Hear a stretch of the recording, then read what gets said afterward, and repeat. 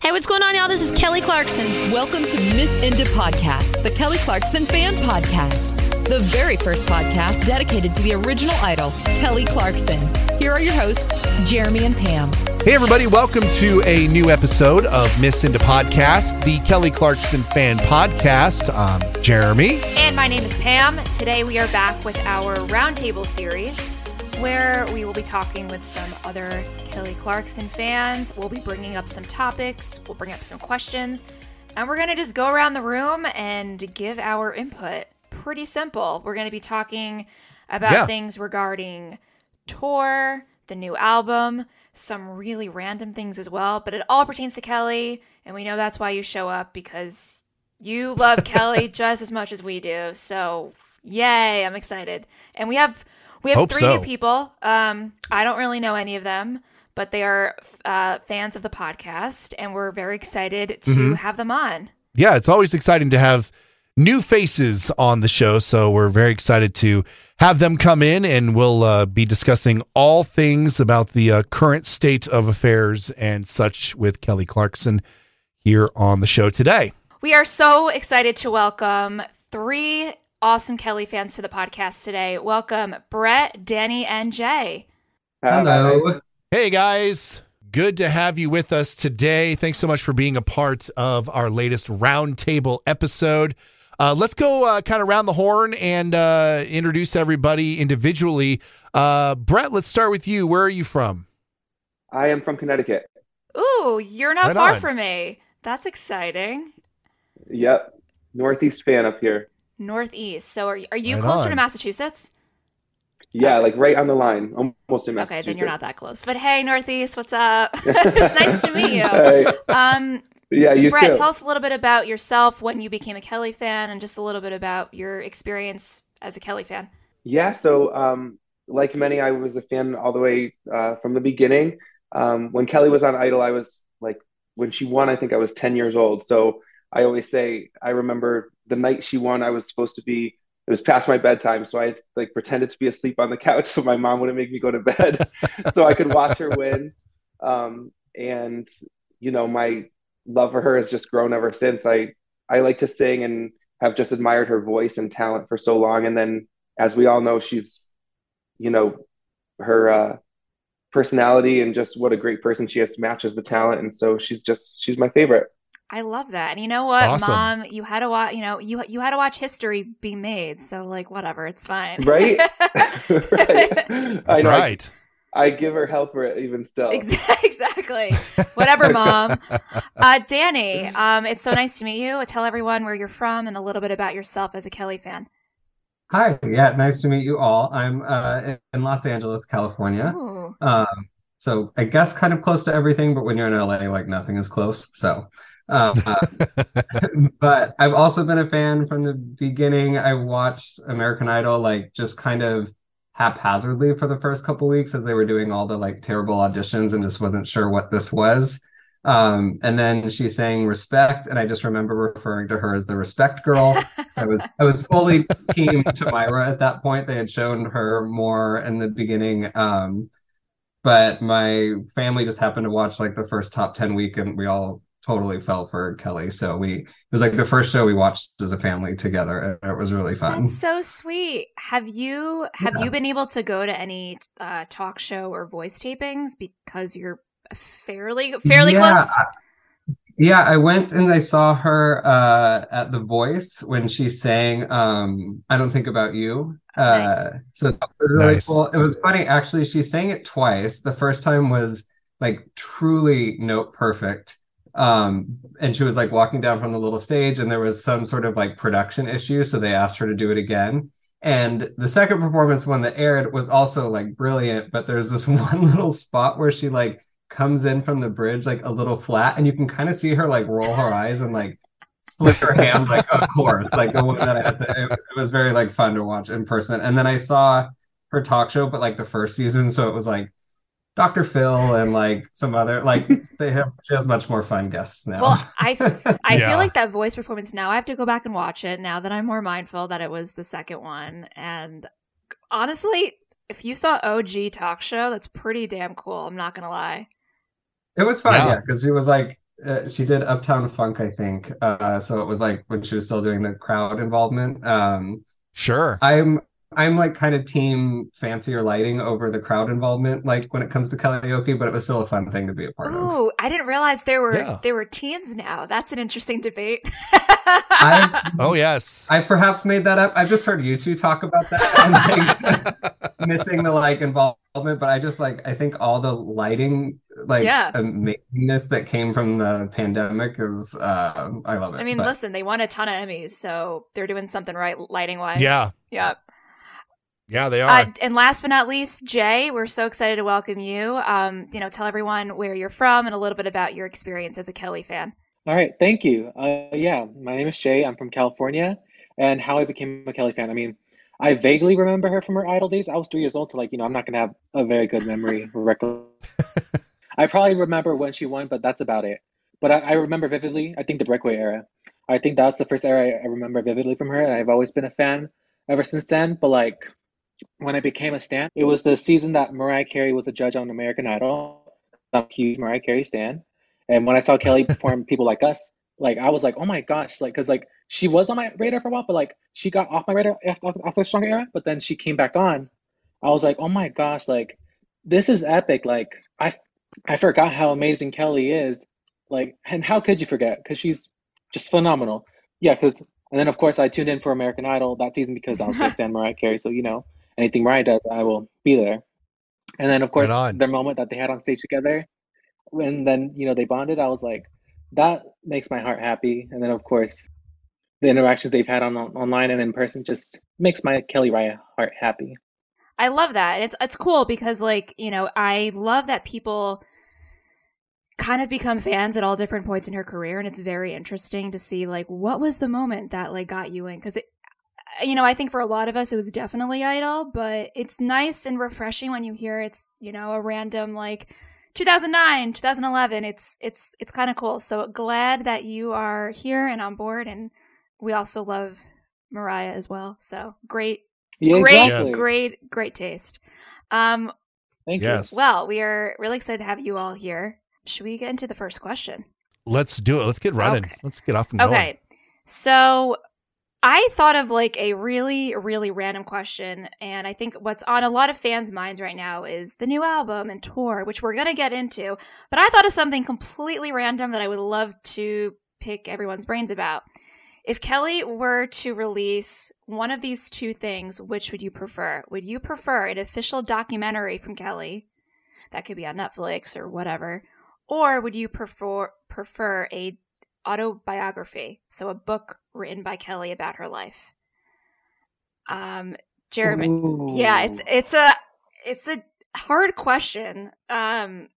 Jeremy, do you want to start, or do you want me to start? Does anyone here have their answer already? Yeah, I can start us off here just to get the ball rolling. Between an autobiography and you said like a biographical like Netflix special, or it would be like a behind the scenes tell all kind of thing, but would you either see it in documentary form or read about it in a book written by her? I think I would rather read a book about it, because the documentary stuff, unless they decide to go in lots of different segments of it, maybe they have lots of different episodes, that's one thing. But you're going to get really, really in depth in a book. I think it's going to give you a lot more detail.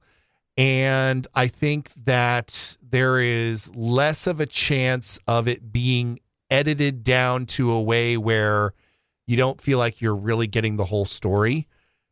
And plus, I feel like it'd just be more fun to be able to go back and read something like that over and over again, rather than try to go and watch a 2.5 hour documentary. Interesting. Danny, what are your thoughts?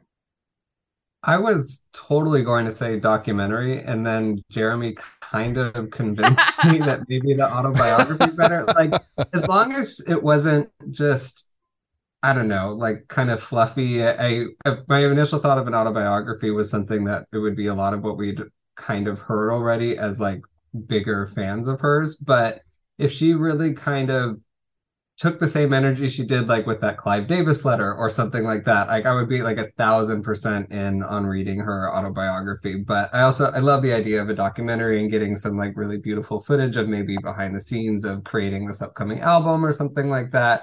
That would be really exciting. But yeah, the prospect of kind of getting her like unfiltered life story, I would be all in. I think it also depends like when she puts this out, you know? I think that's another thing to consider. Brett, what are your thoughts? I'm gonna go with teen book or autobiography as well. I'm like already envisioning like an epic book cover, like walking into the store and seeing her. I've wanted a book from her for a while, and I feel like the longer we wait, I guess the more that can be included. But I'm really hoping that someday that does happen.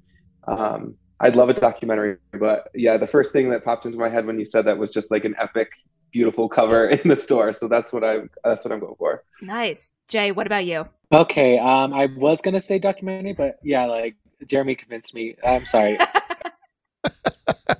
You get all the juicy details in a book, all the details that you wouldn't get in a documentary. I'm not saying that there can't be details in a documentary, but you know, you can only put so much in an hour and a half, 2 hours for a documentary.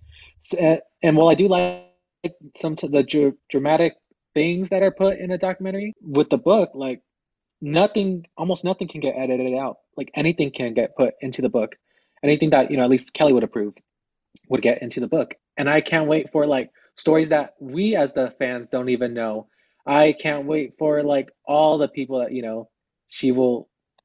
I want to see her drag people or two, but she's too nice for that. Like, I feel like she's a little too nice, but I would love in a book for her to really tell the stories behind like the Breakaway and My December eras, you know, because she really, I mean, yes, she's told her side a bit in interviews and whatnot, but she's never really been able to give us a full look at her perspective from how much they worked her during Breakaway's, you know, 3 tour cycle all the way up to the writing and release of My December.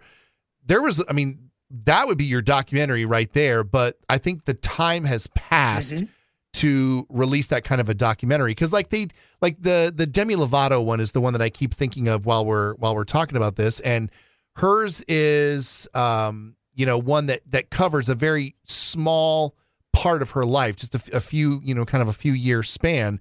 Whereas, you know, Kelly has now 20 years of a career to discuss, plus everything that happened prior to becoming a professional singer. So I think there's a lot more that we can cover in there. And I think there is a lot of little areas that I would want to know more about. You know, I mean, I obviously want to know about her transition as an artist from being a 19-year-old to being a 40-year-old. And you're not going to get that kind of thing in a 2.5 hour or whatever documentary. So I'm impressed by my ability to sway people towards a book form. But Pam, we haven't heard your thoughts yet on this. Yeah, you know, it's hard. I think I would want an autobiography. Now, the other thing that wasn't brought up is, unfortunately, a lot of autobiographies have ghostwriters. I don't know if Kelly would, though. You know, I feel like she would be the person who'd be like, no, I have to write it myself. But I don't know. At the same time, most of them do have people that write it for them. They'll be in the room and they'll advise on this and they'll tell their story to the ghostwriter. But that's the only thing I would be a little afraid of. But, and then, you know, documentary, I would love to see more like behind the scenes of like, and I'm not saying I need to hear about her personal life, but like a little bit more intimate, you see visual things. Now, on the flip side, we've seen so many behind the scene things over the last 20 years, and would having another behind the scenes thing be super special? I don't know. It might not be. So I guess I'm leaning towards the book. I guess so, but like, I don't know. It's so difficult, but I guess you're right. The book, you can definitely include so much more. And also, actually, now that I think about it, I may say teen book because I want to hear the audiobook. I want to hear Kelly record the audiobook and just hear all the, I don't know, different tones that she has and different like attitudes and her, I don't know. You get a lot more when you hear. Yeah, I would so renew my Audible subscription if she did an audiobook. Exactly. Same. Exactly. So Same. autobiography. If we get an audiobook with that, check. That is my answer. And I think, for a documentary, I would like to, because everyone always tells her, how busy she is, and they're always commenting about how busy she is. I would love to see, a documentary that shows how she does what she does currently, in the scope of, 2023, where how do you make an album, host a talk show, you're a judge on a singing competition, and you're trying to go out on tour. Like, how do you do all of that? How does that all work? That would be something that would be interesting for me. I don't know if for the casual fan or, just random person who's scrolling Netflix, I don't know if there's going to be any real juice to that where, it's going to be really super enticing to watch. I would personally find it interesting. Also, if we get like a book, also guys, feel free to chime in whenever. Jeremy and I hear ourselves talk all the time. And also about the book, I think there's a lot less saturation compared to like a Netflix documentary. So like she may have a really good, opportunity to be on like the New York Times bestsellers list. That's another thing to add to her like awards. And well, hasn't she been a bestseller already with her I guess maybe you're right. Yeah, I think the River Rose books might have I think so, but in terms of like efforts, like without like the children's book, like as her own like standing like person. Exactly, like a novel, not like not sure. like. But I think it's a good point though, because I wouldn't have thought of that. So Danny, good job. And didn't someone? I think Jeremy came up with like a really good title for this like a long time ago. Just here's the thing. Like I thought that was on this podcast. Maybe I'm like totally making it up, but someone said like here's the thing, like this of the Since You've Been Gone lyrics, and that's actually like a great autobiography title for like. Yeah. That would be perfect. That's an instant #1 bestseller. Yep. Yeah. Love it. It's the cover is going to have a picture with her somehow touching her face like she always does in every photo. Yeah, just redo Breakaway. Yep, it's going to be in black and white, and then it'll just say at the bottom, "Here's the thing." ... And then like the byline is we did not start out as friends. My memoir of my Clive Davis story. I'm just kidding. I can't. Oh my gosh, if she like drags him, I will totally be here for it. I mean, if there's one person I have a bone to pick with, it's Mr. Davis. Sorry. I feel like she would be very classy about it, and she'd be very like tongue in cheek. And I feel like it actually wouldn't be a big part of the book, even though we all want the tea. I feel like she would be very like brief about it, which would be like, but I don't know, Kelly. We want to read your book. That's the general consensus. I know. She's very classy. Like I'll give it to her. Yeah. Yeah, I know, because she's better than me, because I'm not classy. I will. All right, Jeremy, do you want to pick the next question? I mean, I think you mentioned it at the very beginning here, Pam, that we're definitely going to be talking about the things that we're getting in 2023, and that being a new album and tour. So I guess we want to talk transition to talking about the new album that's supposedly coming up. Pam and I talked about this in our previous episode about, when we think the album is probably going to come out. I think she and I are pretty set in sort of the late winter, early spring time frame.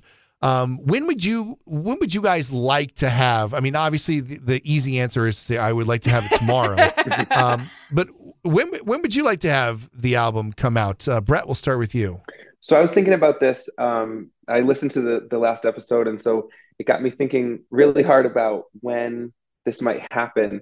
And initially I thought the single obviously would come first, and I thought maybe like an album and a tour announcement on the same day, like the album drops, tour announcement, or Vegas announcement. I'm still, being from Connecticut. I mean, I'll get there, but a tour would be nice, but I'm thinking maybe Vegas is more realistic for the limited time, maybe off from the talk show this summer. So I liked your predictions because they were earlier than mine. But I was thinking maybe a tour announcement with the single, just to give them some times for ticket sales and things. So I was thinking like March 10th for a single release and a tour announcement to promote the upcoming album. So like tour /Vegas in March, And then I don't know why I really like May 19th for the album. I want you to say May 19th because it's right after my birthday. It's 2 days after. So happy birthday. Thank you, Brett. So that would be perfect. It sounds far away, so that part I don't like, but for some reason I'm just thinking, I mean, I teach first grade, so May sounds so nice to me because it's like the end of the school year. So I was looking at my calendar in May and I'm like, yep, this looks good. This is good. So I don't know, March 10th and May 19th. I like the May 19th. Let's manifest that. Danny, how about you? I mean, how soon would you like the single in the album? I'm not nearly patient enough to wait until May. So I don't know if I would like to see Atlantic maybe do something a little bit different where it's not like the first single and then you wait 2 months and then it's the album. So I also listened to the mailbag episode. So I was thinking about this and like, I don't think she's going to necessarily have a single where like you want to count all the counting Billboard days because like there's a chance of it going to number one. I feel like it'll be something that has to have a bit of a build. So why not just release the single on Valentine's Day and then the album the Friday, like 4 days later, and just like try something different, like get it all out there.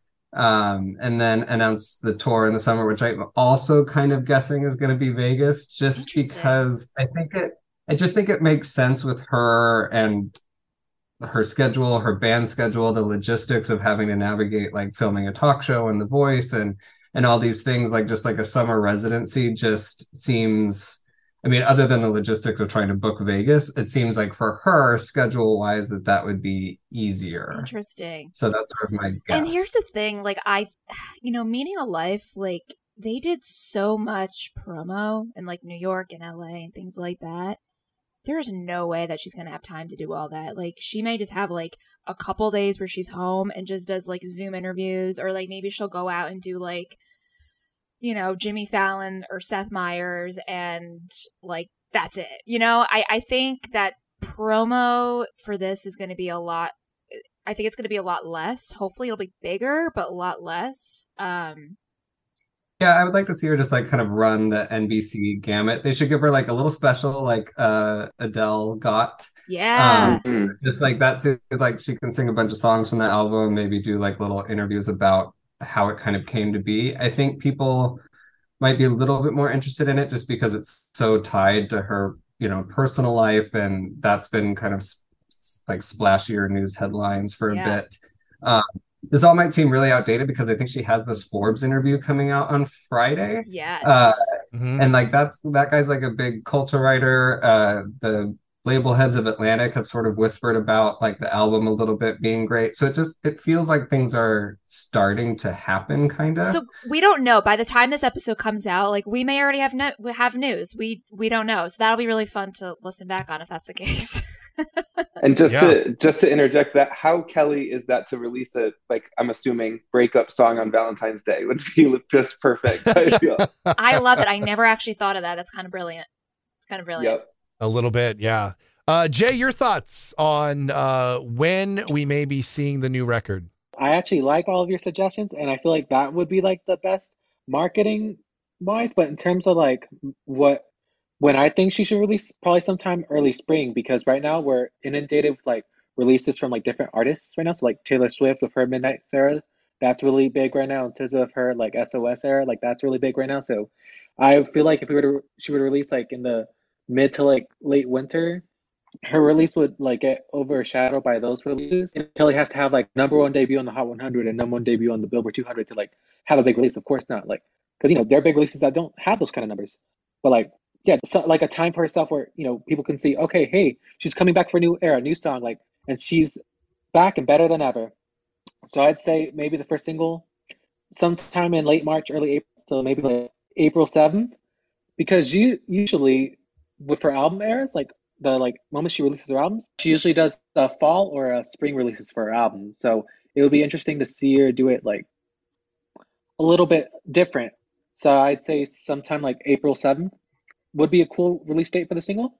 But I could also give her the option of April 14th because I know she doesn't like odd numbers. That's true. Yeah, because I feel like a lot of her albums have been in like the October-ish range. And I think a lot of it has to do with like Grammy consideration. That's kind of like the sweet spot for Grammy stuff. We've had a couple albums like All I Ever Wanted and Piece by Piece that were more March focused, but we've also had My December that was in June. So like I don't know, but you're right. The bulk of them has been in the fall. I definitely think we're gonna get something way before the fall.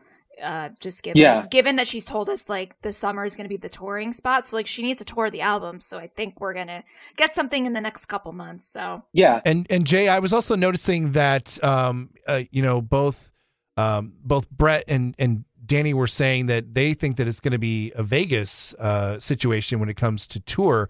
Are you on the same boat, or do you think that she's actually going to go out and tour the country? Well, selfishly, I would want to tour, but realistically, a residency is most likely going to happen because she can't be everywhere all at once. And also, she's a mom of two, two little kids. So she's got to, stay in one place at one time and those kids, need the like stability. Yeah. It's interesting because like Jeremy and you and I have kind of said, oh yeah, Vegas is done. But it's interesting that a lot of people are still like holding out hope for it. It clearly will not be called Invincible. I think we can all agree that unless she comes out with like another, Invincible. It should never have been called Invincible. Which was so weird that it was called that in 2020. Like it was a little strange at the, Yeah. I mean, look, this is sort of a surprise for me that all three of you guys are still feeling that the Vegas residency is going to come back. I mean, obviously we don't know for certain either way, so it could very well be just that. But I really thought that everybody had sort of said, okay, they tried Vegas, it didn't work because it just was bad timing. But what if she's like, to quote Kelly Clarkson, what if she's contractually obligated to do Vegas at some point?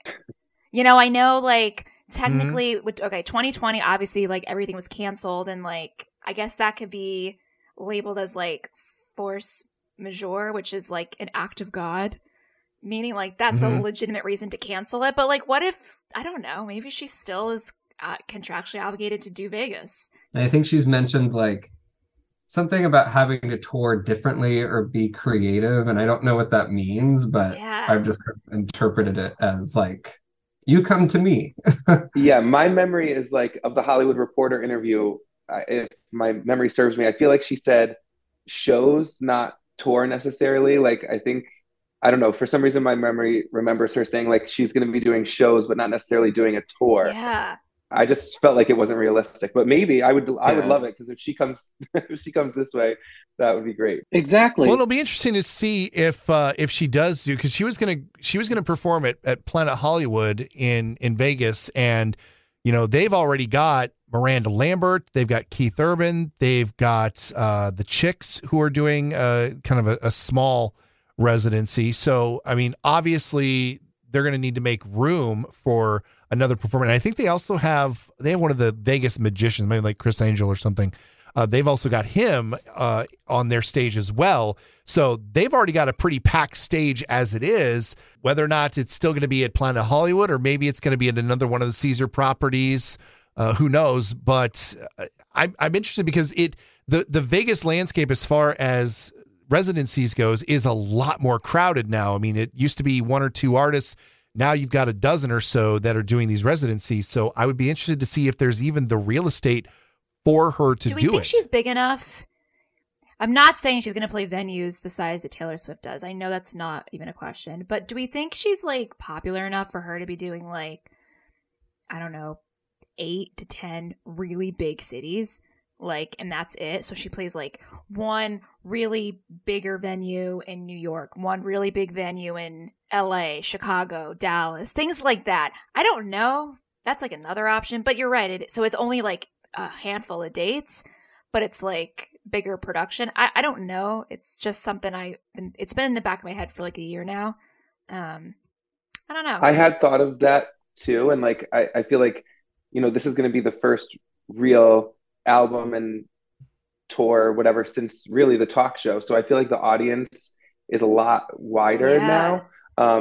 So that will be interesting. I kind of hoped she did something like that for like maybe around Christmas time, just to give us something. I was like, what if she does a few big city like Christmas shows? And it didn't happen, but I was hoping for that. Yeah, even like Meaning of Life, like I'm not gonna lie, guys, like I was surprised that she sold out like pretty much every arena. Because like we hadn't seen that since like the Breakaway days. So I was like very pleasantly surprised. Granted, it helped, Kelsea Ballerini definitely helped with that.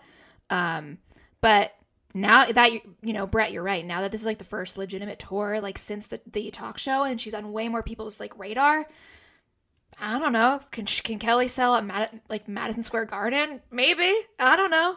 Maybe she can. Well, time will tell. Well, and it goes back to, one of the points that I made in a previous episode where, and Pam, you're gonna have to help me out because I forget how this all works. But when they're routing the tour, they could very well look at the media markets where the talk show is doing really well and say, hey, look, you're number one in your time slot in Philadelphia. She could play a venue there, like, the Wells Fargo Center or whatever it's called now, and she could probably sell it out. I think your idea, Pam, of a smaller tour playing bigger markets is the more likely scenario, and probably the dates are going to be fewer and farther between. You're not going to have 5 shows in a week. I got inspired from when she did like the little bus tour, the karaoke bus tour. Like that kind of is a lot of where this came from. Yeah, makes sense. So. Yeah, I don't know, guys. I could see it Panic playing out. Yeah, and honestly, like in addition to that, like I feel like if the like single like cycle is treated well, like if not only we celebrities come together and need support, and of course the label gets their stuff together and gives her the promo that she needs, I feel like there's potential for the era to do as well as it can do. And like I feel like wherever she can promote like the lead single, whether it's like, like Jeremy said, NBC like shows or her own talk show, like instead of maybe like a karaoke segment, maybe she can do a segment for music where she's performing her lead. So that way people know, okay, oh wow, she has a lead single out. Go stream it, go buy it, and all that. Yeah, totally. Now, another question we had that we kind of answered ourselves. We did open this up to people on social media. Now, Kelly, 2019, said in an interview, this easily could change by now, but has said that this new album is going to be a mixture. It's going to be a Breakaway and Stronger Had a Baby with like also like Meaning of Life a little bit. So our question for you guys is, if you had to pick one song from each of those 3 albums that you think like the lead single or album might sound like, we said single just because it was a little bit easier, which 3 songs would you choose? So I think I chose Hazel Eyes from Breakaway, Stronger, and the Meaning of Life title track. And then Jeremy, you chose Since You've Been Gone, Stronger, and Love So Soft, correct? Okay. Yeah. Okay. So, Brett, do you have any thoughts on what trifecta you would choose?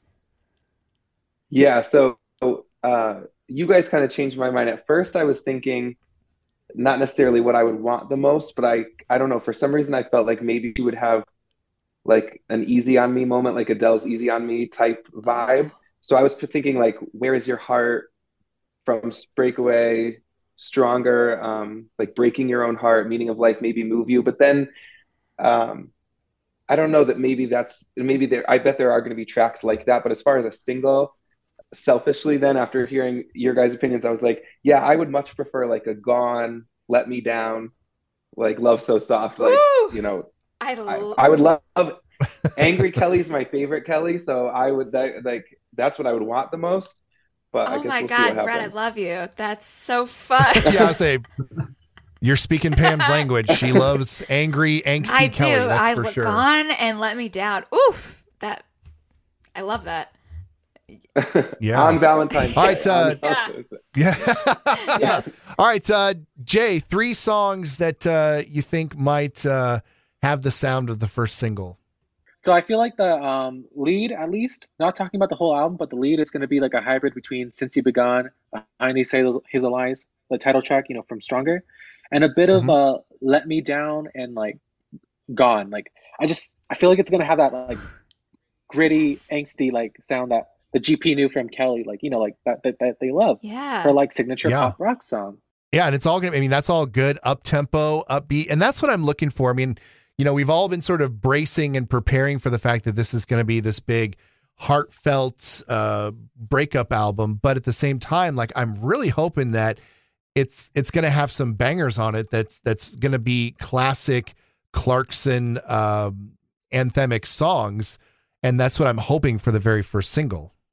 Yeah, no, and it would be smart because, you know, like the GP, like they love like pop rock Kelly, like, you know, that's what they at least love the most when she's in her pop rock bag, when, you know, she's singing her Since You've Been Gone or Behind These Hazel Eyes or Stronger or all the classics that we know her for. Like, it would definitely like not only have like, you know, all the fans drawn in, but the GP, they'd be like, oh wow, this is classic Kelly, but with a modern twist. Like, this will be fun. It's hard though, because like this is all everyone is saying exactly what I want to hear, but like at the same time it's hard because like, you know, it's no secret that like Kelly ain't charting, you know, on like, you know, the top 40 stations. So it's hard because like that the stuff that's popular out now amongst like I'm not a teenager, but it's like a lot more like rap and like kind of like R&B ish. So like I have the bar set very low in terms of like charting. I just want music that we like, that's gonna stream well, that we're all like just gonna sing along live to. And that's what I'm hoping a lot of like the fans are. I don't know. This is not any comment on like anything that anyone said here. It's just kind of what I've seen online. I just hope people aren't too caught up in like charts and like where Kelly is and the success of everything. And then obviously we want her to be successful, but I think at the same time it's like we just want her to put out like such awesome music. Exactly. Case in point, the karaoke EP, like it didn't do anything. It didn't really move the needle, but like streaming wise, it's doing really well, and it got really great reception. So that's kind of what I'm hoping. But Danny, we didn't go to you yet, did we? No, nope, not yet.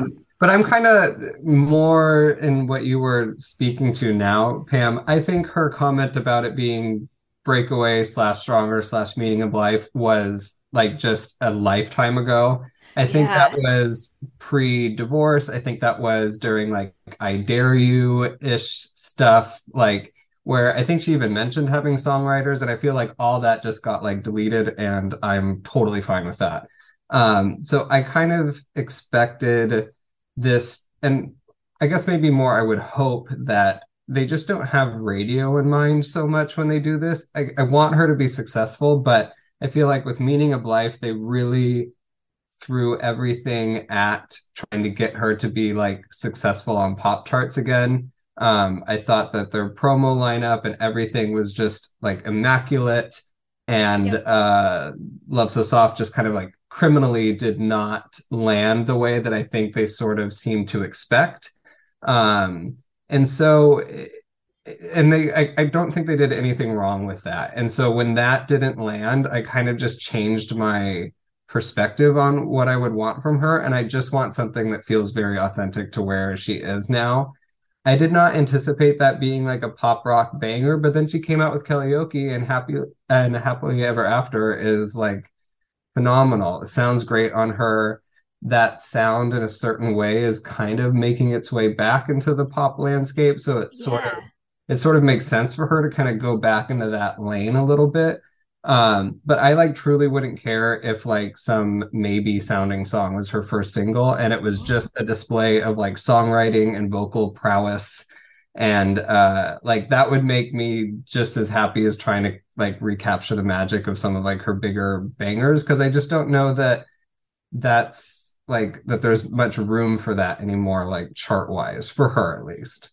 Yeah, and that's okay, because like not all artists are going to be at number one forever, and that's okay, because like people in their commercial primes, they will have their commercial prime, and then afterwards they won't be as much at the top anymore, but at least you'll know them by their classics. You'll know that they have a catalog of hits that they're loved for and remembered for, and Kelly has that. Even if she never has like another like solo like hit again, like we know that, you know, she gave us the classics that she did. Like she is the amazing artist that she is, and you know, and has like forged a path for herself. So it's like she has nothing left to prove. Yeah, that's the line that I think you take away from whatever albums come out from here on out in her career, is that she doesn't have anything else to prove. She doesn't have to, you know, hit number one with whatever kind of gusto. She doesn't have to do anything. She just wants to put out the music that she is feeling at the moment, and whether or not that resonates with the audience, I really don't think she cares.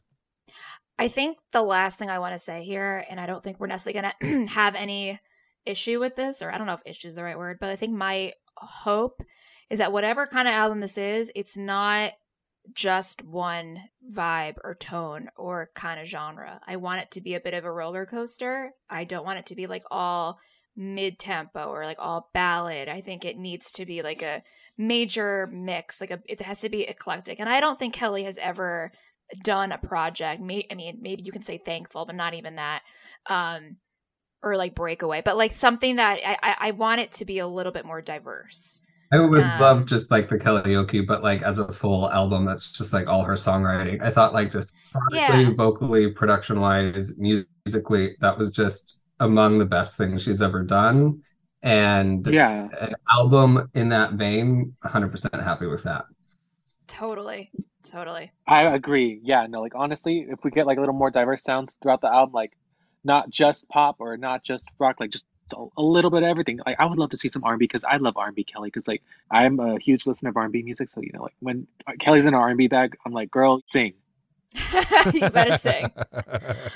All right, should we go to our next question? Let's do it. Yes. All right. So this is, I did not prep you anyone for this question, maybe Jeremy. So what Kelly song that exists do you think you could not live without? And on the opposite side of the coin, what Kelly song would you be totally okay never hearing again? I know Kelly can't do no wrong. Kelly, listen, there's always the one song that we're like, maybe we'll skip it. What is your impossible? That's what I just was thinking of. Is like, what would generate that rant out of? Yes, I think for me, the song that I don't think I could live without is going to be the most basic answer on the planet, which is Since You've Been Gone. But the reason why is because that is the song that got me to be a fan of Kelly's.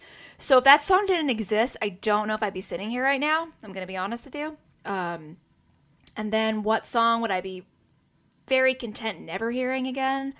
I'm going to go with the random bonus track from my December, which is Fading. It doesn't feel finished. When do we ever hear that? I know. Well, listen, before the podcast was a thing, I would have always said Judas. That was always my answer. And I don't love Judas, but it's grown on me a bit. So whatever, Jeremy. Well, I'm just saying. I mean, look, your answer is impossible. We know that. No, here's the thing. I was going to try to stay away from that because, first of all, it's the obvious answer. Everybody knows my distaste for that particular song. I can give a different answer. I was going to try to come up with something different because I wanted to come up with a song that maybe actually could show up in a set list or, could still have life. Because we're not hearing Fading at a concert. Okay, then I will soon. give another one. I will give another example then. Okay, I don't know if I'm going to hear it in a set list, but it's way more relevant to these days. A song that I would be okay with never hearing again this is a little controversial. Would you call that Love?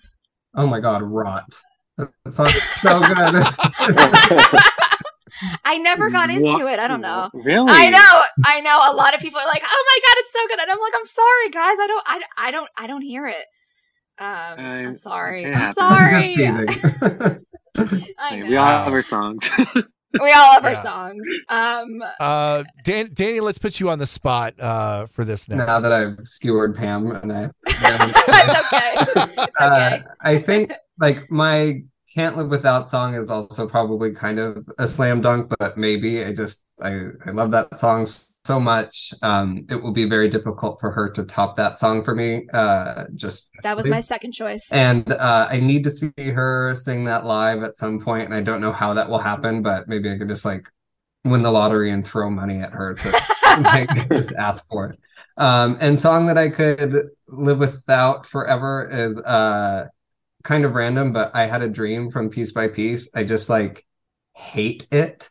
And it's that album is kind of eclectic and random, but the songs that she wrote on it are so phenomenal and among the best she's ever done. In the Blue, Tightrope, Piece by Piece, those are such beautiful lyrics and such striking songwriting. And then I Had a Dream is just this pedantic, judgy, clunky.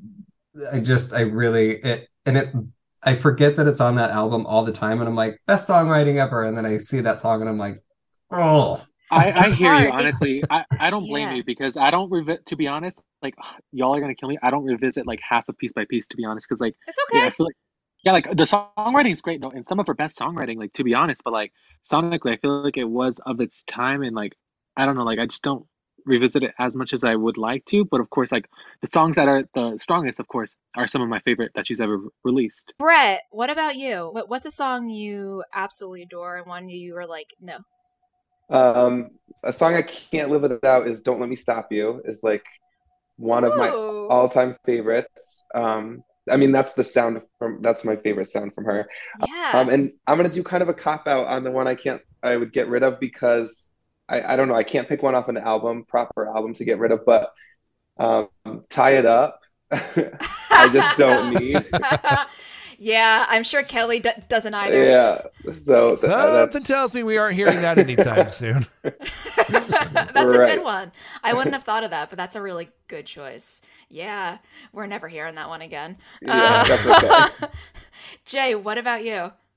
Ooh, okay. I feel like in general, I could never live without the Stronger album. Such an anthemic album, like album lyrically, like production-wise, is just so important in her discography. I feel like it would lack without, but in terms of a song in general, I feel like I could never live without Honestly, because like that's like one of my favorite songs from her of all time. It's just lyrically, like vocally, just emotionally, it always strikes a chord with me. I resonate with it so much, and especially last year when I went through a situation similar to what she was talking about, the song, like that song was there for me, so I could never live without Honestly. And then a song I can live without, I mean, I'm sure Kelly would probably say it too. Before You Love, like I'm okay without hearing that song ever again. Yeah, It's just it's of its time. it did what it had to do, and that was enough. Yeah, Exactly. Yeah, it's fine. It's Well, there. And It and we exists. talked about it. We talked about it late last year, where that was one of her least performed songs. I mean, especially later in her. I mean, pretty much after Breakaway came out, that song was all but forgotten. And mostly she had to perform it because she had such a small bag of songs to go to that it sort of by default got performed. So yeah, I think you're probably safe from Before Your Love, unless for some reason she gets nostalgic, around the 25th anniversary of Idol and decides to break that one out of mothballs. That would be fun. That would be crazy if out of nowhere she performs a moment like this and Before Your Love out of nowhere. That would just I will. I may switch my answer because I thought of something that sure. I dislike even more than Would You Call That Love? Beautiful Disaster, the original version. I think 100% Yes, with you. I hate the studio version. I only it's listen to the the live vocals. version. Yes, the vocals are incredibly weak. She sounds kind of bored. So that's gonna be my answer. Final answer. Yeah, that's why Thankful is like my second least favorite Kelly album. Yeah. Beautiful Disaster, the studio version, it just ruins it for me. So that's why, like, when I put the album on queue, I always take out the original studio version of Beautiful Disaster and put the like live version from Breakaway in the mix. Smart. Yeah. Jeremy, what about you? I've been going back and forth. My Can Do Without song is actually pretty easy for me, but my Can't Live Without song is hard because I mean there's the side of me that wants to be very basic and choose one of the major songs because they are just so fantastic to hear. And I mean, no matter how many times I see her live, I never get sick and tired of the big hits. And so I'm going to go ahead and just be basic. And I'm going to say, Since You've Been Gone, I hate to do it, but I would just say that, a show without that song will just feel incomplete because it is a song that she is well aware she is going to sing for the rest of her life. And it's her signature song. And, she's an artist who has the capability of having multiple signature songs, but that is definitely one of them.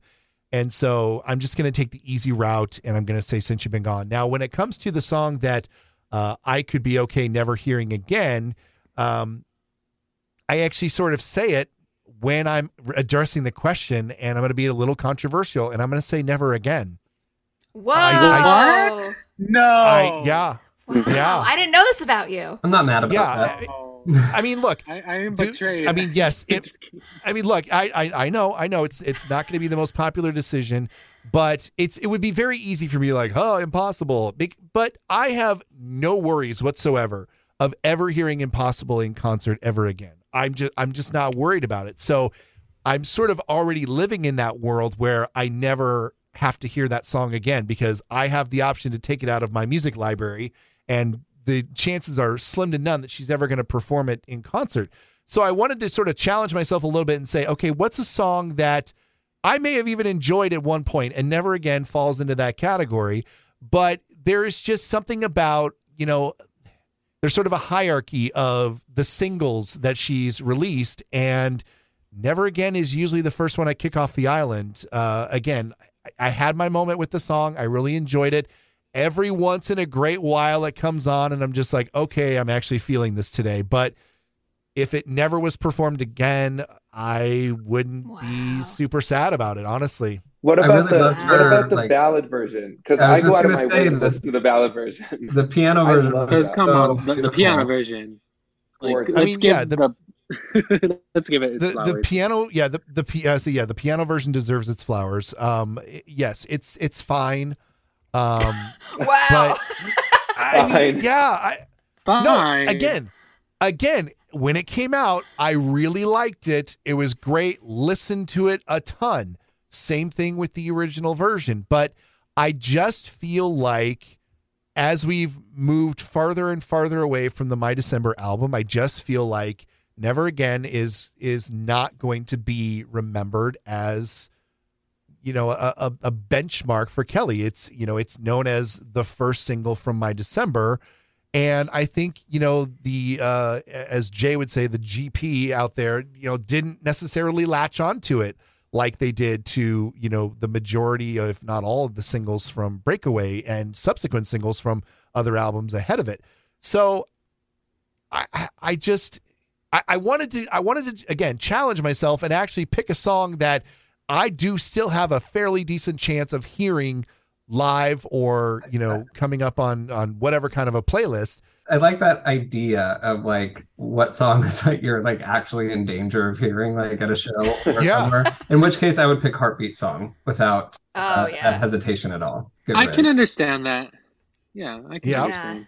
See, there you go. Now you're thinking. Now you're getting into it. It's really easy to pick these album tracks that you're never going to hear because and we've said this before, and I think it's been primarily me that said it on the podcast, is that Kelly is now in the territory of being a legacy artist. She is a person who is going to go out on this tour that's happening in 2023. Yes, she's going to sing some songs from the new record, but the primary portion of the set list is going to be a greatest hits set list because that's who she is. That's what the people want to hear, unless she just becomes incredibly full of herself and it's just like, I'm only going to do new stuff. And, oh, you wanted to hear Because of You? Well, too bad. Go buy it on iTunes. Yeah.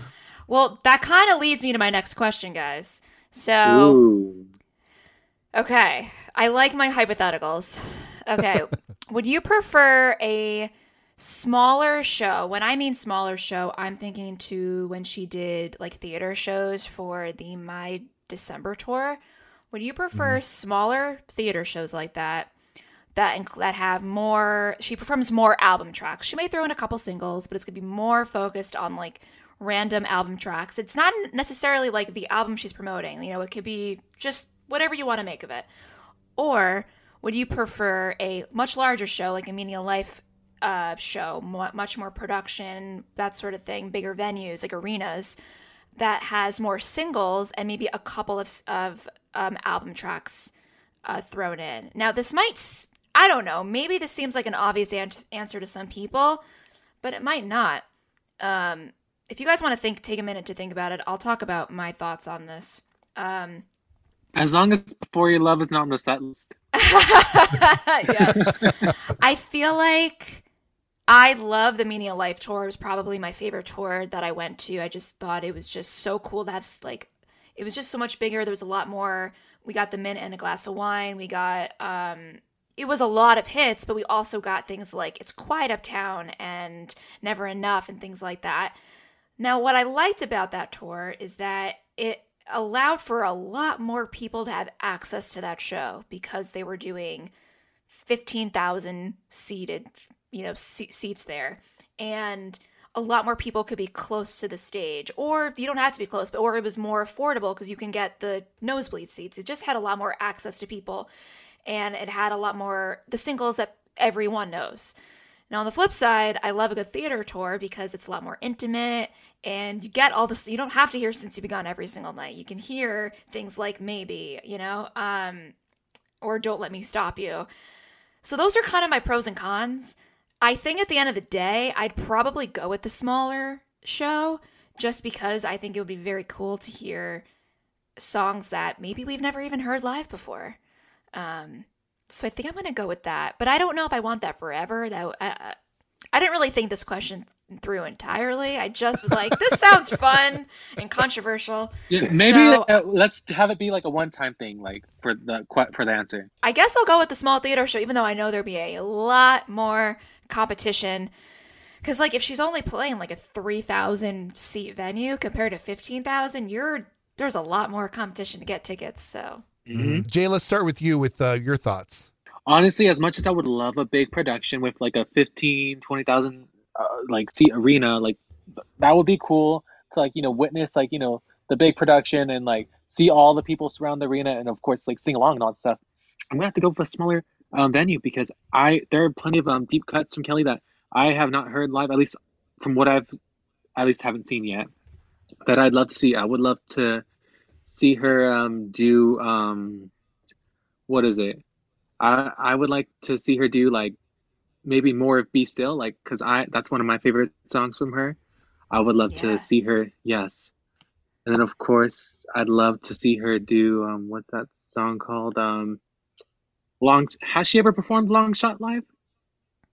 She has, yeah. Not a ton, but yeah, it was. Wasn't that performed only in like South Africa? Is that what we? Yeah.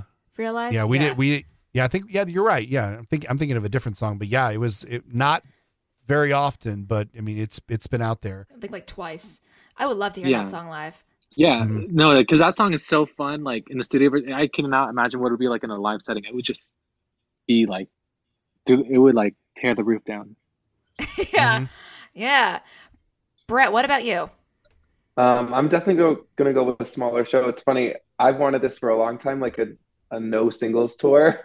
As much as I love the B-sides tour. I said that. Yes, you and I are on the same wavelength. And I don't know if maybe she's too big at this point to do something like that, because like Jeremy said, like I think a lot of people would walk out of there like, where was Since You've Been Gone? But personally, I would, because I've been lucky enough to see her sing those songs so many times live now that, oh my God, a no singles tour would be like a dream come true.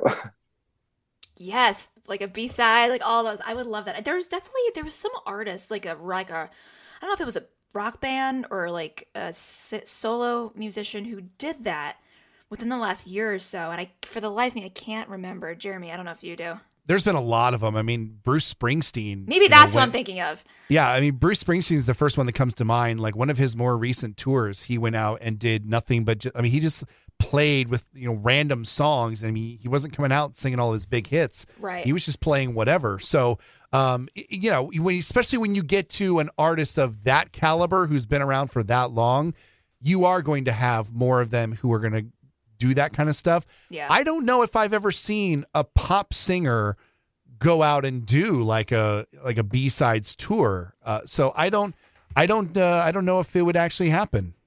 Danny, what about you? Yeah, I'm the same. Small, like my big regret is not going to that like Troubadour show from like Stronger. Like I was in LA at the time. I totally could have just forever regret. But just something like that, a very intimate venue where I can literally just like go by myself and like single tear as she cries or as she sings. And I've been fortunate enough to see her on tour a couple of times, so I've seen that stuff. I don't feel like big tour production is like where her heart is anyway. Like the Meaning of Life tour was great, but there are artists that do like a visual impact more grandly. So I feel like unless she like went way out of her comfort zone and like hired some like Super Bowl halftime show producer to like set design or whatever, I'd much rather her just like strip it all down, let me and like 99 other people into a room and just like let her sing. Cry and just cry. Exactly. Yeah. Honestly, that would be the perfect intimate show, like just to have like 100 people in the room, you know, seeing Kelly like strip down with her songs and just, you know, like sing her heart out and just have nothing but her and like instruments. Like that would be the dream show. But of course, if I was going to like a regular arena show of hers, then of course, like I'd bring my family because, you know, like my family, they would know obviously more of her like GP stuff, like all the hits and all that stuff. Well, of course, Yeah. I, knowing her discography, would know everything. Yeah, Jeremy, what about you? I'm so torn because I've sort of had a chance to see her in both of these types of venues. Obviously, plenty of arena shows with like the Meaning of Life tour, and then when the My December tour was out, I mean that was much smaller venues. The Chicago Theater, which is where I saw her in 2007, that's 3,600 people in that venue, and I think I was in the second or third row. And so yes, there is something about like a show like that where you are right there and you are up close and personal, and it does have a different type of a feeling to it, although it was still a big pop show, but it was just in a smaller venue. So she was all in your face, even though it was a very small room. I have to say, I really do like the arena experience. I like a big crowd that's loud, that's into the show, that the artist can feed off of.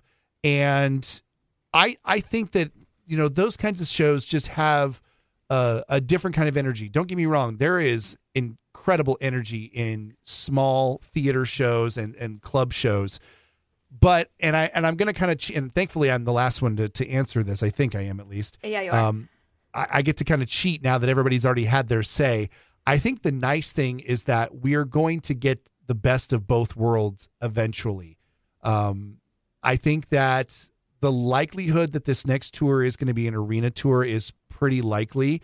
But again, as an artist gets further and further into their career, and I want to say this delicately, they don't sell as many tickets.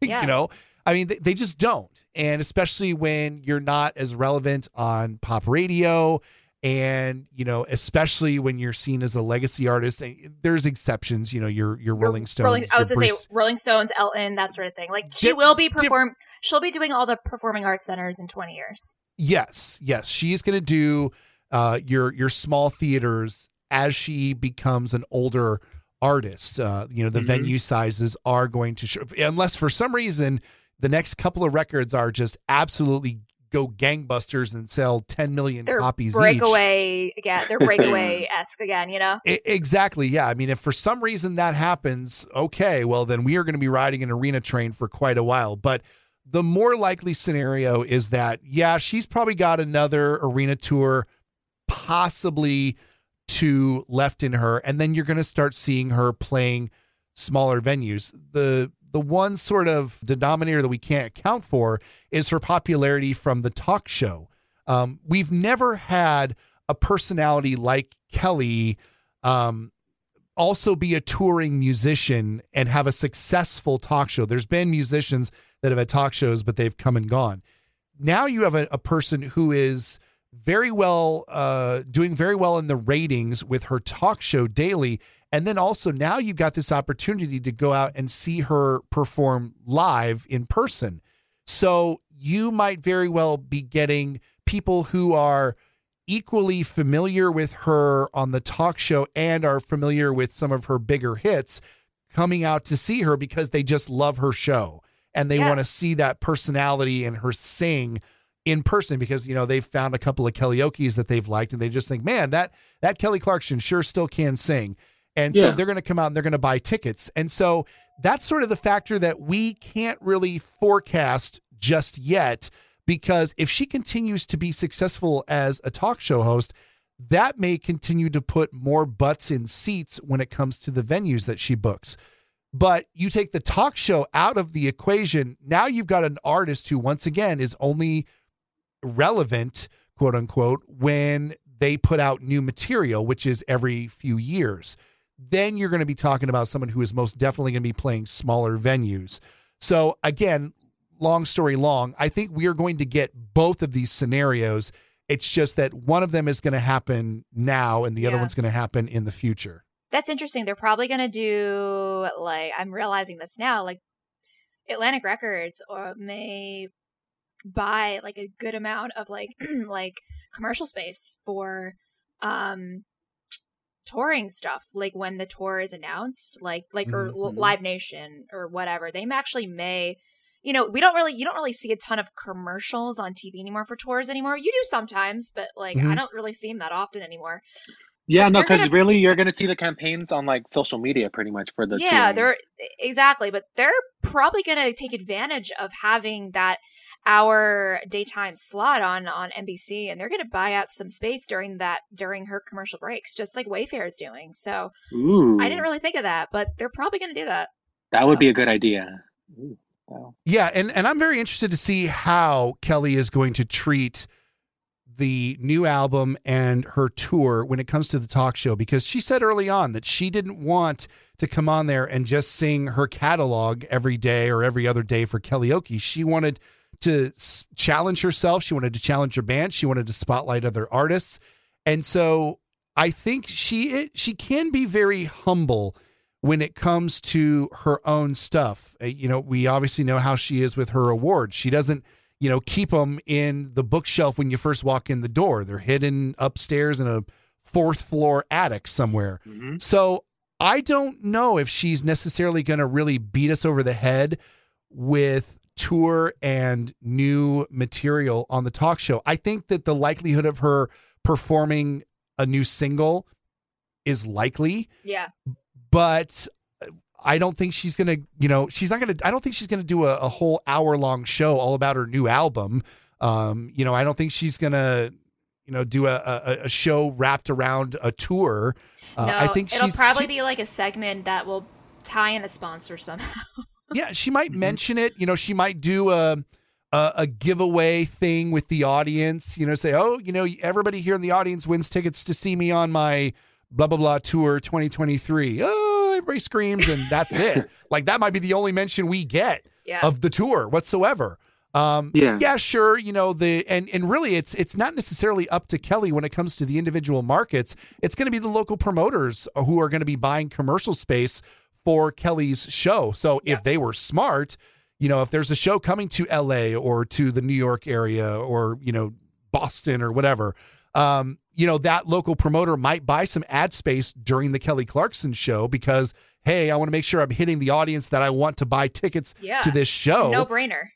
Yeah. So you're probably going to see that, but I think you're going to see very minimal mentioning of especially tour, but also probably new album and new material. I don't see her coming on and like, hey, everybody, here's my CD cover. Check it out. It's my new album. Go get it. She hasn't even done that for like the Kellyoke album, I don't think, or when there wasn't a word. And granted, it was that. I mean, the Kellyoke album came out when she was in summer hiatus, so that one, you know, it was a little bit of a different thing. But you're right. When Christmas comes around, there was an NBC special that was separate, and granted it's Christmas, so it's sort of its own animal, but there was an NBC special. I don't even think she mentioned the special on the talk show. I don't watch the talk show every day, but it didn't seem like she performed obviously a bunch of songs because it is like the holiday season, so she can kind of lean into that. And half of those albums are covers anyway, so it kind of works. But it wasn't like she was like, okay, and now I'm singing Blessed, an original song from my second Christmas album, you know, like that. Yeah, she definitely is very humble when using her platform like that. She doesn't just go and, you know, toot her own horn. And when she does have a new project, she doesn't make or at least thus far, hasn't made a big meal out of it. You know, she hasn't made even when she did Queen of the Night for the Kellyoke, after the fact of the song being on the Kellyoke record, she didn't like make a big deal out of it, you know, like, oh, get my Kellyoke album in stores. I mean, no, it wasn't that way. So I have a feeling that your go-to source for content about the new album and the tour is not going to be the Kelly Clarkson show. How did did we get here? Honestly, not the question. Hey, I love that we just like kind of like pivoted a bit. I ain't mad at that. Yeah. And honestly, I love Kelly table's for.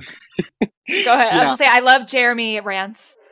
Honestly, I love when Jeremy rants too. It's the best. Like I was saying. Well, thank you very much. Yeah, of course. Kelly is a Taurus, so like, and she's got like many Taurus placements in her birth chart. For those that are into astrology, so she's very all about. Love that for you. Yeah, so she's all about humility and like staying grounded, and of course, like just like being like close to her roots and like and all that stuff. So it's like it makes sense that Kelly would not be the type to show off and be like, "Hey, look at me perform, look at me sing. You love me. You want to see me do this." It's like she's very humble about her, like what she has to offer, and I love that about her because she has so much to offer, and she obviously is one of the best singers of all time. So it's just like wow, like I could not imagine that Rolling being that humble. Right? Yeah. Oh my gosh, that. Yeah, with Rolling Stone, I'm making my own list for like the revised list of the Rolling Stone. And let's just say Kelly's gonna be higher than 194. Let's just say that. Thank you. Yes. I would hope so. I would imagine. Yeah, because like, are you kidding me? Like, how is she? I know. Her and Brandy at like 193, 194. Like, I want to riot. Okay, so let's make that our last kind of lightning round, last question. Real quick, just off the top of your heads, and I'm going to make Pam go first so you guys can have a second or two here to think about it. I want you to just, off the top of your head, place Kelly on where you honestly believe she should have been on the Rolling Stone 200 greatest singers of all time. Where should she have actually been? Not 194. She deserved, obviously, to be much higher. Pam, we're going to start with you. Lightning round. Just give us a number. Where do you think she deserved to be? First number that came to my head was 56. Sorry, guys. I'm not going to say number one. I mean, I'm being realistic. No. Realistic it's here fine. in terms of what I think, like where Rolling Stone's head should have been. It's a lot higher than she was placed. So I'm going to say 56. Okay. Brett, how about you? Where should she actually be? I'm going to say 11. Now I'm going to look like the asshole here. 56. Because I'm thinking realistically. Like, listen, in my heart, she's number one. Don't get me wrong, guys. Are we going off of like their sort of conceit about it not being vocalists but singers, which is a distinction? Kind of. But it's just like I'm also thinking of just like the history of the world, the history of music. Like there are so many singers out there. That's why I was like, I can't place her number one. Like I wanted, but like. Yeah, and are we basing it after like Voices itself with the ranking? You base it off of whatever you want to base it off of. I mean, really, the question just is, where do you think she should have actually landed? Okay, honestly, like, and I'm not just saying it because I'm a Kelly stan or whatever, but like honestly, top 10, like I think she should have been like maybe like right below like Mariah, Whitney, Celine, Aretha, Patti, Luther. I can't believe Celine wasn't even on there. No, no. Oh, I'm mad that she did not make the list. Honestly, like that's an atrocity for another day. Yeah, like honestly, Kelly's like literally one of the best vocalists of her generation. That like honestly, like obviously there's the Holy Trinity, and obviously they're like untouchable. Like no one can come close to what they've done. But like right behind her, Kelly, like she's honestly someone that can do a tribute to them. Like she knows how to sing their songs. Like she grew up singing their songs. Like she grew up learning how to sing Whitney songs. Grew up learning how to sing Mariah songs. And also, fun fact, Kelly knows how to whistle, so that's a fun little tidbit. Yeah. All right, Danny, your number. Like if it's a pure vocalist list, I do think she's somewhere around like 7 to 12. Like in even trying to be a little more subjective, I just think in terms of like technical ability, emotive ability, like it's pretty striking what kind of talent she has. I think she would be above Celine Dion, and I'm just going to say it because I think that she brings more emotion to her singing. I think she has a little bit more range to her sound and what she can do with her voice, as like 10 out of 10 as Celine's voice is. With the conceit that Rolling Stone had, I don't know, so probably somewhere in the 30s. Yeah, like realistically, if they like were in the right headspace, if they're like in the right headspace, they probably would have put it in the 20s or 30. But like honestly, like top 10, top 15 singers of all time. Like, come on, y'all, like come on, like let's give Kelly her props. Yeah, I feel like you can distinguish it between like pure vocal ability, then you can kind of broaden it to singers, which I feel like Rolling Stones did, or you could do like artists, in which case artistry. Like if they said like top like 200 artists of all time. Yeah, like, and if it's an artist thing, then yes, there's just been like such a rich history of music, I couldn't even begin to like. Because how did like Bob Dylan make the top 20 list? Yeah, and he's like, known for his Bob Dylan. No, I mean he's known for his songwriting. I mean, yes. I guess I was thinking more of like the artist side because like you want to encompass everything. Okay. I guess that's kind of why. Like, it's fair. I don't know. Like, I don't love my answer, but I'm trying to be like in that Rolling Stone lens. It's not where I think she deserves to be. I think that's where that like realistically like she should have. Yeah, I say all this without having really looked at that list because it was very obvious from the start what Rolling Stones was setting out to do, and they achieved it probably more than they even imagined. But this was totally, like you guys mentioned last week, it was totally designed to just generate some interest in a magazine that hasn't generated this much interest in a very long time. And so I just kind of didn't like, just out of pure pettiness and spite, I just like did not click on it. honestly, because they're trying to be relevant. Because they haven't been relevant since like a lot of us were in diapers, honestly. No shade. I mean, I was like, as soon as I saw she was 194, I'm like, I'm not wasting my time and looking at the rest of this list. But anyway. I unfortunately looked through the list and it was just a big headache. I had to like close my computer afterwards. Jeremy, what about you? Yeah, I mean, like I had my say about the Rolling Stone thing, so I'm just gonna say I'm also trying to be subjective. I'm trying to really think about the other artists who are on the list. Obviously, in my head, of course, I would put her, number one. She's my favorite singer, so I would want her as number one on my list. But if I'm really truly looking at it subjectively from a musicologist type of a perspective, I would probably have her in like the 22, 24 range, probably 22 if I had to, because there really have been some absolutely incredible singers on this planet in the last 50 years. And I certainly think that she's one of them. And I think that there are just some other little small factors that give people a little bit of an edge over her. And the whole now I think Rolling Stone they painted themselves into a corner because they said, these are the greatest singers of all time. Well, then even before they listed anybody, they said, now, by the way, we know you're going to be mad. We're not talking about the best voices. We're talking about the best singers. So it's like, okay, well then show your work. Like, who are the 200 greatest, voices? Yeah. You can't say that like, it's not this, it's this. Then you have to show that as well. You can't just, say, well, this is going to be, the one that we're more interested in. Because I don't know, it's. Yeah, honestly, I had my say on the timeline. For those that have seen, I was very passionate, and let's just say, I went off on Rolling Stone maybe a bit too much, but who cares? And I was surprised that they ranked Mariah pretty high because also, she's one of the best voices of all time. But they always do her dirty because they one of the writers, they have a bias against her and a bit of a hatred. So I'm like, well, I'm surprised she was ranked as high as she was. So yay for Mariah, but I'm like, everyone else that was ranked too low, I'm like, ugh. I swear if anyone listens to this and is like, Pam put her so low, do not come for me, guys. I also went first and had no basis as to where anyone else was going with this. I love Kelly. Nobody's coming for you. Well, I will be watching our Twitter feed. Do not give me any hate. You have 4 people who have got your back. Thank you. Do not worry. No one come for Pam. Thank you.